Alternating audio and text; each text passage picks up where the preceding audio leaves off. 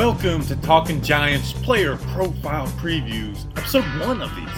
Confidently say, episode 1, we have Sterling Shepard and David Mayo, and I'm excited, Justin. We are back. We start 5 episodes a week, Monday through Friday. We're going to have 3 player profile preview episodes. That means 6 players a week, and 2 regular episodes until game week. I'm going to try to get some interviews, but it's episode 1. Last year we started with Sterling Shepard. We're going to do it again. Sterling Shepard is the longest tenured Giant. I'm your host, Bobby Skinner, here with my co-host, Justin Pennick. Justin, how are you feeling about getting into these P's? A lot of P's. You know, this is the most exciting time of the year. There's no doubt about that. You know, Talking Giants, we're going to be rolling Monday through Friday, giving you episodes, mini episodes 3 times a week. Then there are longer episodes 2 times a week. Bobby Skinner, this is absolutely fantastic. This is very exciting. Longest tenured Giant is our first player. I think Sterling Shepard is an extremely important player on this Giants team this year, and I'm excited to start this process. This is going to be a lot of fun. We're talking tangible players. We're talking tangible football. Very excited. All right, so the format we're going to try and go with is we're going to go basic info, Justin, fun fact, then stats, and then we're going to talk about him. Justin, Sterling Shepard, he's 5'10", 201 pounds, 27 years old. He was the 40th pick in the second round in 2016. Like I said, the longest tenured Giant now that Eli and Zach DeOssie are off this football team. Eli was the longest tenured Giant for a long time, but now Sterling Shepard takes that. Justin, he signed an extension last year, 4 years, $41 million. This is the first year in that. There's a potential out after 2022, so it's kind of a 2-year contract with some dead money after that. But if injuries continue after 2022, there could be a potential out. We'll get into the stats, but tell me something I don't know about Sterling Shepard. So you might have known this, but maybe not, about his wife, Chanel Inman.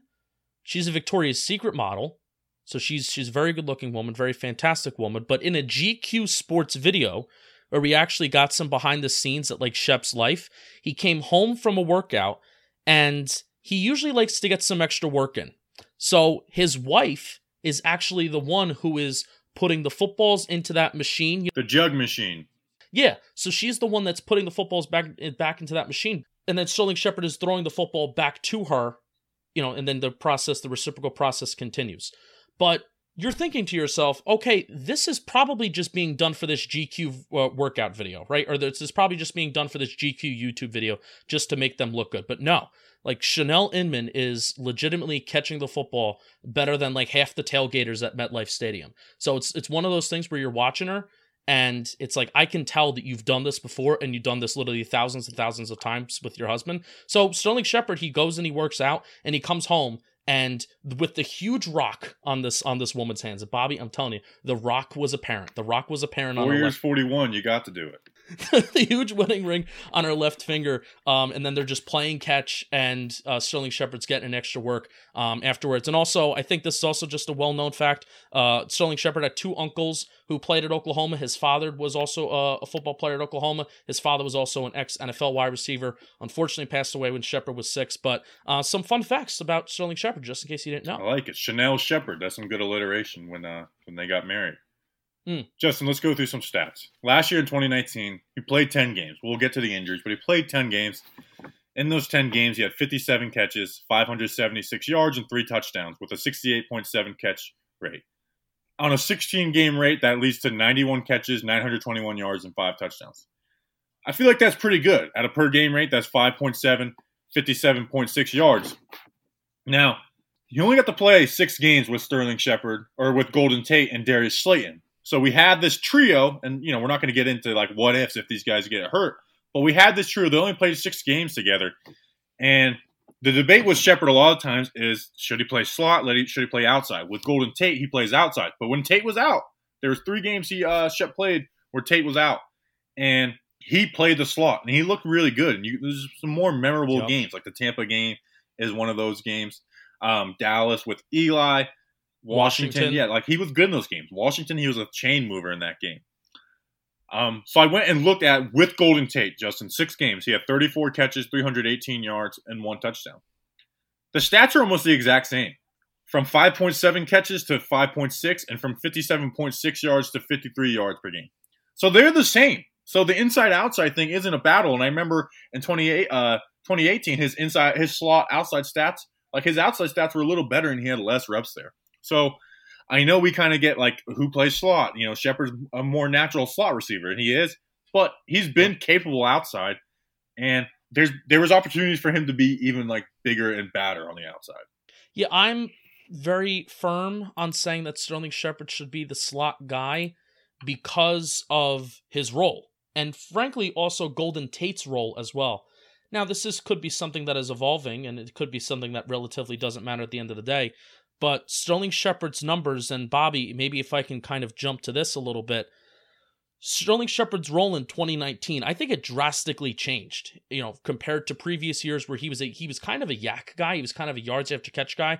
A lot of his significant numbers went down. So maybe, I don't know if somebody in the analytics community, if somebody would not like Sterling Shepard, but I actually kind of like how his numbers went down because it means that his role changed and his role on the team as a security blanket for Daniel Jones, as a chain mover, as a guy that fits into zones and he sits into zones and he's a smart football player. Those things were kind of cemented for me in 2019. And that's why I really like Sterling Shepard, despite his yards per reception went down. It was the worst in his career at 10.1. His air yards before the reception went down a decent amount from 2018. And his yards after the catch, like I said, went down substantially from 2018. It doesn't mean that he had a bad year, doesn't mean that he's bad for the team, but with that 68% catch rate and his ability to move the chains, especially compared to our other wide receivers that have somewhat of a lower catch rate, Shepard is going to be that guy that is going to be that rock. He's going to be reliable for Daniel Jones. He's going to be that chain mover, and we said chain mover multiple times. He finished in the top 10 in the NFC with third down receptions that went for a first down. And that was with missing 6 games, Justin. I think he's the best wide receiver on the Giants. Yes. I really do. One is he's a team leader in general. Like you could tell, like he buys in. And I do think, like culture-wise, he is someone who benefited from Odell not learning some of those bad habits. I hate them. I don't know why I just invoked Odell in the 2020 PPP. And someone who starts it off is going to be like, these guys still talking about Odell? It's like, no, we usually don't. Justin, I went and watched a couple of games of film to refresh myself on Sterling Shepard, and he plays really smart. Like he's not just a run your route and go. Like he's smart. And I saw his eyes on one play where he's running a drag, and then he sees the middle linebacker drop, and he sits in that zone, and it's a catch, and it's a conversion. He's the best route runner. He's very crisp. He runs the best double routes. Like there's some double routes that Sterling Shepard got completely wide open. And like on third down, like out routes, Jones trusted him. And there was times where they had Tate doing the same thing when Shepard was out, and it wasn't as successful. There wasn't as much separation. So he's the best route runner on the team. There's actually a bit of stats to back that as well in terms of separation. Now, just because you get a lot of separation or just because you don't get a lot of separation, I don't think that's necessarily a reflection on route running per se. But Sterling Shepard in 2019 had the same amount of average separation as Evan Ingram and Travis Kelce, considerably better than Darius Slayton and Golden Tate. That's from NFL Next Gen Stats. You can look that up right online. And it backs up this notion that, Shepard is, again, he's that security blanket for Jones. He's able to create space. He's able to find space.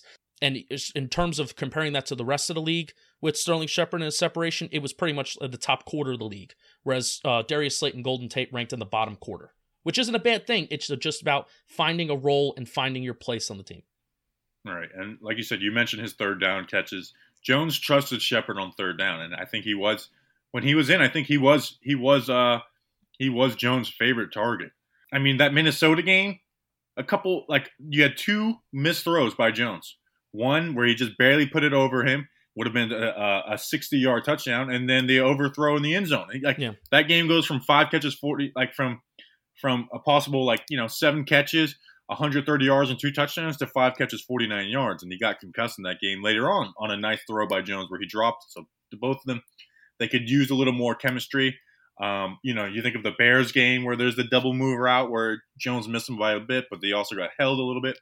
And that's another thing. Like he draws defensive holding penalties, because of his crisp route running. And you could see Jones to be times where he's expecting Shepard to break that route, and it'd be a defensive holding, and Jones would take a sack, and then obviously they would get the defensive holding penalty because Jones was like, "Hey, I know that he's going to break that route and be open." So Jones would take the sack because of that defensive holding. And I think Jones will have an effort to get the ball out a little quicker. I think Evan Ingram's going to be big in that role, but I also think Shepard is. We talked about him being smart, and so Jones, that internal clock should be a little better in year 2. And I think Shepard will benefit from that because he is the guy who finds those open holes in the zone. Yeah, and in terms of getting the ball out quicker, that's one of the reasons why you don't mind if his yards per reception isn't as much as it was in 2017 to 2018. 2017, 2018, it was over 12, and especially 2018, it was over 13. And again, Shep was a guy that he was up there considerably in yards after the catch. That changed in 2019. Not a bad thing. There's two other stats that I want to read for Shepard, and then I'm done in terms of stats that maybe we can have I kind of want to go to like a conversation about comparing him to a little bit of like Cole Beasley, since Jason Garrett's an offensive play caller, and also possibly even Steve Smith, but you don't like that take, so we may stick to more talking about Cole Beasley. But one drop in 83 targets, that's about a 1% drop rate. And Sterling Shepard played in 10 games last year. In 8 games, he received more than 7 targets. In 6 games, he received more than 9 targets. Bobby, and here we'll have a little fantasy football conversation. Bobby, if this guy doesn't have a concussion problem, and if that's not the thing that's looming over him, you're loving him in PPR leagues because he gets the targets and Daniel Jones relies on him. Yeah, I don't think he'll ever be I don't think he's gonna. His rookie year he did have 8 touchdowns, but I don't think he's gonna be the touchdown leader on this Giants team. I have a take on that, Bobby. He's gonna, but I do think he's gonna be we're not gonna account for injuries, but I think he's gonna be the reception leader and the yards leader for this team. If all things are equal, he stays healthy, I think he would easily be that guy on the team. I have a little bit of a take on the whole touchdown thing because he had 8 touchdowns in 2016. Now you could say that the touchdown stat is kind of a random stat, especially for some wide receivers in some years. Julio Jones I feel like Julio Jones hasn't caught a touchdown in 10 years. But especially the way that we rely on Shepard with these in routes, with these button hooks, finding zones, when the field shrinks in the red zone and sometimes you need to spread it out, let's just say the running game isn't really getting it done inside the 5-yard line, you need to go 11 personnel, you need to spread it out a little bit. Sterling Shepard running these drag routes, I kind of like that in the red zone. And he's going to be that smart guy that's going to be able to get that separation necessary for a touchdown. So we may see, if things go correctly, we may see his touchdown total rise this year. That's my little Justin hot take for this episode. You won't hear me complain about that. Yeah. Now let's talk about the part that sucks. Injuries with Shep. He played 16 games his first and third year. The second year he missed some games. This past season, 2019, first week of camp, he breaks his thumb. They had him practicing with a broken thumb, which me and you both were ripping our hair out. It's why Eli's drilling the ball into Sterling Shepard. Then the concussion week 1 against Dallas while he's blocking. And then Minnesota on the deep ball on the left side of the field, he comes down and his helmet is literally turned sideways. Listen, everyone likes to give concussion takes. We don't know. I don't know. There is a difference between mild concussions and heavy ones. Last year, I will give Shep credit. When a lot of players will hide them, he was set to play that Monday night versus Dallas, and he said, "I'm not ready." And he sat out the next 2 weeks. Do you think he plays 16 games? That's a hard question, but do you think he plays 16 games? Because basically, it's don't get a concussion. Because otherwise, if he doesn't get a concussion, he plays 16 games, and our wide receivers shouldn't be getting smacked around like that. One was a blocking play, and the other one where he hit his head on the ground against Minnesota. Bobby, that's so tough to predict, and I know you're a big fan of him running the ball. He had some pretty successful runs last year, too, and if you want to even go into that a little bit, you can.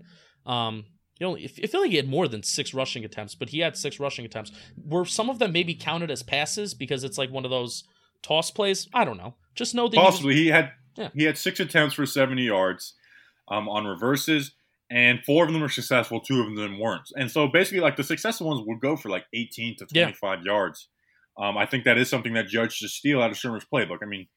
Shermer didn't invent the a wide receiver reverse, but basically, especially with Jones, and you could have that read option, and you it just helps because you bring safeties in. So I think they should use that, and he's the best wide receiver on the team for that role. It's just one of those things where if you want to risk possibly you have a safety or a linebacker that's coming, and he's coming downhill and he lays a smacking on Sterling Shepard's head, and then if that's the reason, I don't believe that. I don't believe you should limit one guy because of a concussion. If somebody's going to get a concussion, they're going to get a concussion one way or another. But yeah, you can't play scared of a concussion. Maybe I'll put a bow on this, if you want to wrap up. But Sterling Shepard is probably, besides Daniel Jones, I would say right up there with Saquon Barkley and, maybe even whoever our left tackle is going to be. Sterling Shepard and his success this year And if the Giants offense is going to be successful, it is so, so, so important. I know everybody loves to talk about Slayton and his potential and his ability, and I agree. I'm with you. But Sterling Shepard, for the role that he plays, and I don't need to emphasize it because we've been talking about it for the last 15 minutes, his role for this team and the role that he serves for Daniel Jones is so, so, so important. And it's not talked about enough. And it's such an underrated storyline heading into 2020 about how important Sterling Shepard actually is for the success of this football team. I agree. And the leg up that we have this year that we didn't have last year is they get to take first team reps with Daniel Jones and get some chemistry down. And you know what? They may have changed a couple games last year. All right, let's take a break and move the defense. Come on, pay attention in there. Let's go. We got a beautiful day. Work. Play fast. Play fast. Whoa. All right. Long time talking Sterling Shepard, so we're going to have to make the David Mayo a little quick. But it's David Mayo, linebacker, inside linebacker for the New York Giants. He's 6'2", 245 pounds. He'll be 27 on the 8th of August, a 27-year-old season. He was picked in the 5th round with the 169th overall pick for the Carolina Panthers by ours truly, David Gettleman. Justin, we traded B.J. Goodson last year, and, it was kind of known that B.J. Goodson just wasn't going to be a part of the team, and we signed David Mayo to be the 4th-string linebacker. That's what David Mayo was best at. I mean, we had Alec Ogletree, Tay Davis was the starter week 1, and Ryan Connolly jumped in as the starter week 2, but he was the 4th guy, and that was going to be his role, and I don't think anyone complained about it. Justin, with Tay Davis being waived, Alec Ogletree missing a couple games, and Ryan Connolly tearing his ACL, David Mayo started 13 games, played 57% of the snaps as the starter compared to his career high of 14%. Justin, he re-signed with the Giants on a 3-year, $8.4 million deal, but it's really a 1-year deal because there is zero dead money after the first year. So David Mayo comes into year 2020 battling for a starting spot for the New York Giants. He does? Battling. He's battling. Oh, boy. Let the man battle. Oh, I love it. All right, well, my little fun fact, you probably didn't know this about David Mayo, is he went to St. Helens High School in Oregon as a freshman. Now, if I did my math correctly, he only went there as a freshman. Mayo should have been a student at the school while the movie Twilight was being filmed, so I'm sure that had a very significant part on his life. But he looks like a guy who would be in Twilight. He does, kind of like the hair. I think he has something funky thing going on with his hair, with like he has just like the really nice blonde hair. Yeah, so pale. Clean cut. See, so we're making connections here. Maybe he looks like his last Maybe he was an extra. Oh, mayonnaise, nice. But he only went to St. Helens as a freshman, like I said, but he graduated from Scappoose High School in Scappoose, Oregon, and I love the meaning of the word Scappoose because it's of Native American origin, and it means gravely plain, much like David Mayo as a football player. That's funny. And his last name is Mayo too. That's pretty funny. That's we're early in, but that was a good fun fact about David Mayo. All right, Justin. Like I said, he played 57% of the snaps, started 13 games. He had 82 tackles, 5 tackles for a loss, and 2 sacks. Justin, I've been kind of harsh on David Mayo. I rewatched some games of film and remembered that, you know what, Bobby? It's probably PFF saying he's like a top run defender that makes me hate him so much. Said it to you. I don't hate him though. It's just I hate that people say he's a great run defender. Said it to you during the positional review. If PFF and this is a little much. This is a little much. Like I'm usually like maybe play devil's advocate or let's see the other side of what somebody's saying, especially if they back things off of data. And if you're looking at me in video, I'm doing air quotes right now. But they did call David Mayo like the second best run defender in the NFL in 2019. They gave him like a 90 Pro Football Focus grade for his run defense. So Bobby, I'm serious. Ridiculous. Like, and this is going to be my whole thing about David Mayo. Like, I don't hate David Mayo, and I don't understand. You were raging David Mayo, like anti-David Mayo slander last year. And if it wasn't, well, he wasn't very good. If it wasn't for that, though, you would realize that David Mayo, for his role on the team, is just fine. And it kind of like more than fine. He is. For a guy who was 4th string and he really played 0 time in Carolina. And also, a special teams player. No training camp. He got no training camp, no preseason with us. Yeah, he had it with the training camp with the Panthers. But I get what you're saying. It was the people saying he's a great run defender, and he's just kind of an adequate run defender. Like, he's not a great open field tackler, but but he does wrap up. You know what Yeah. I'm saying? But he's not going to drive anybody back. Like I was watching a play today against the Cowboys, and he has like contain, and he plays it very wide. If he would have just cut it in a little more, he could have phased Zeke head up and made it maybe a 2-yard run, and it ended up being a 5-yard run because he got him from the side. So stuff like that. But it was his first year starting, so his instincts, I can't expect him to be amazing. When he was allowed to play aggressive, he actually was pretty well. Like he was a decent blitzer. He had a couple sacks and some, pressures and stuff like that. And when he was paired with Ryan Connolly against the Redskins and a little bit with the Vikings, I thought that's when he looked his best, is because he was following that aggressive lead of Connolly. His best game was the Patriots game, but that was more so the Patriots, for some reason, decided to just run right into the heart of our defense, which didn't make much sense, and they weren't passing the ball, and when they were, it was out of tight formations. So they kind of played into our strengths for that game, but that was his best game. He had a sack in that game. He played really well in that game. So when the offense is coming after him, and he could play behind those big hog mollies up front. When he's going downhill, Bobby, like it's a sight to see. If you watch that Patriots game and if you watch that Washington game, hey, I don't blame PFF if that's the only two game tapes that you're going to show me of David Mayo.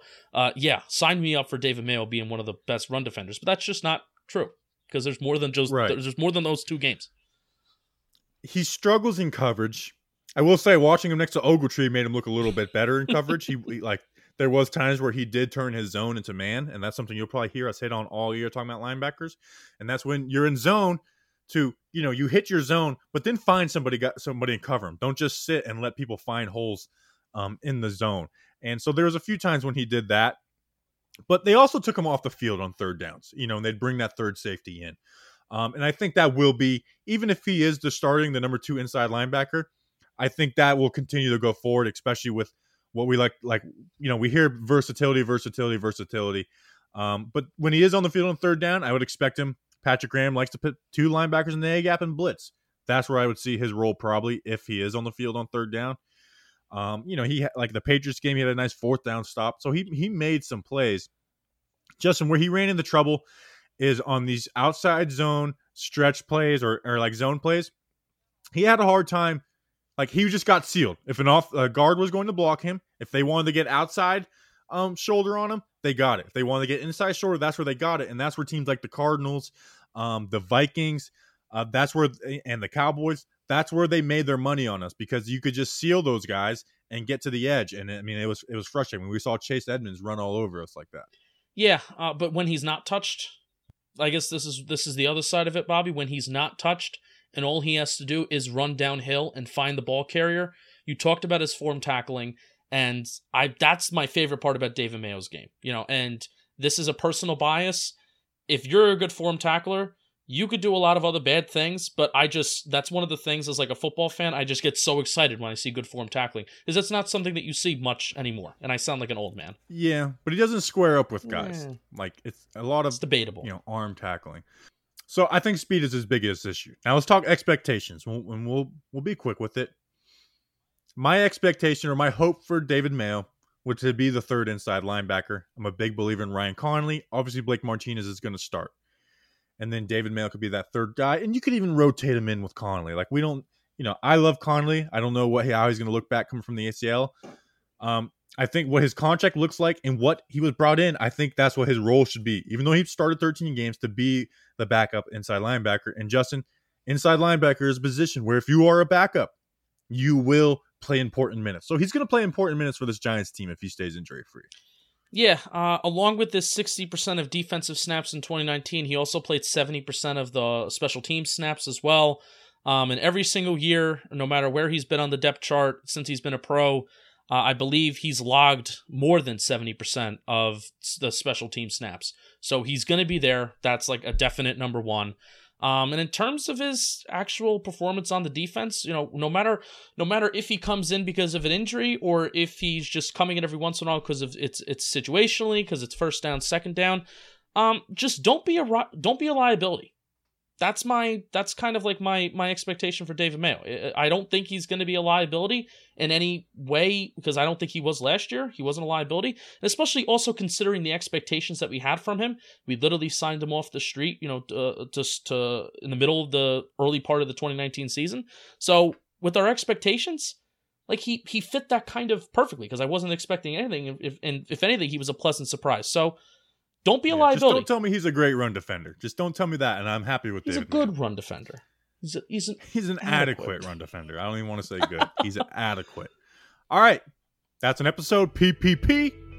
We'll see you tomorrow. Until then, let's go Big Blue.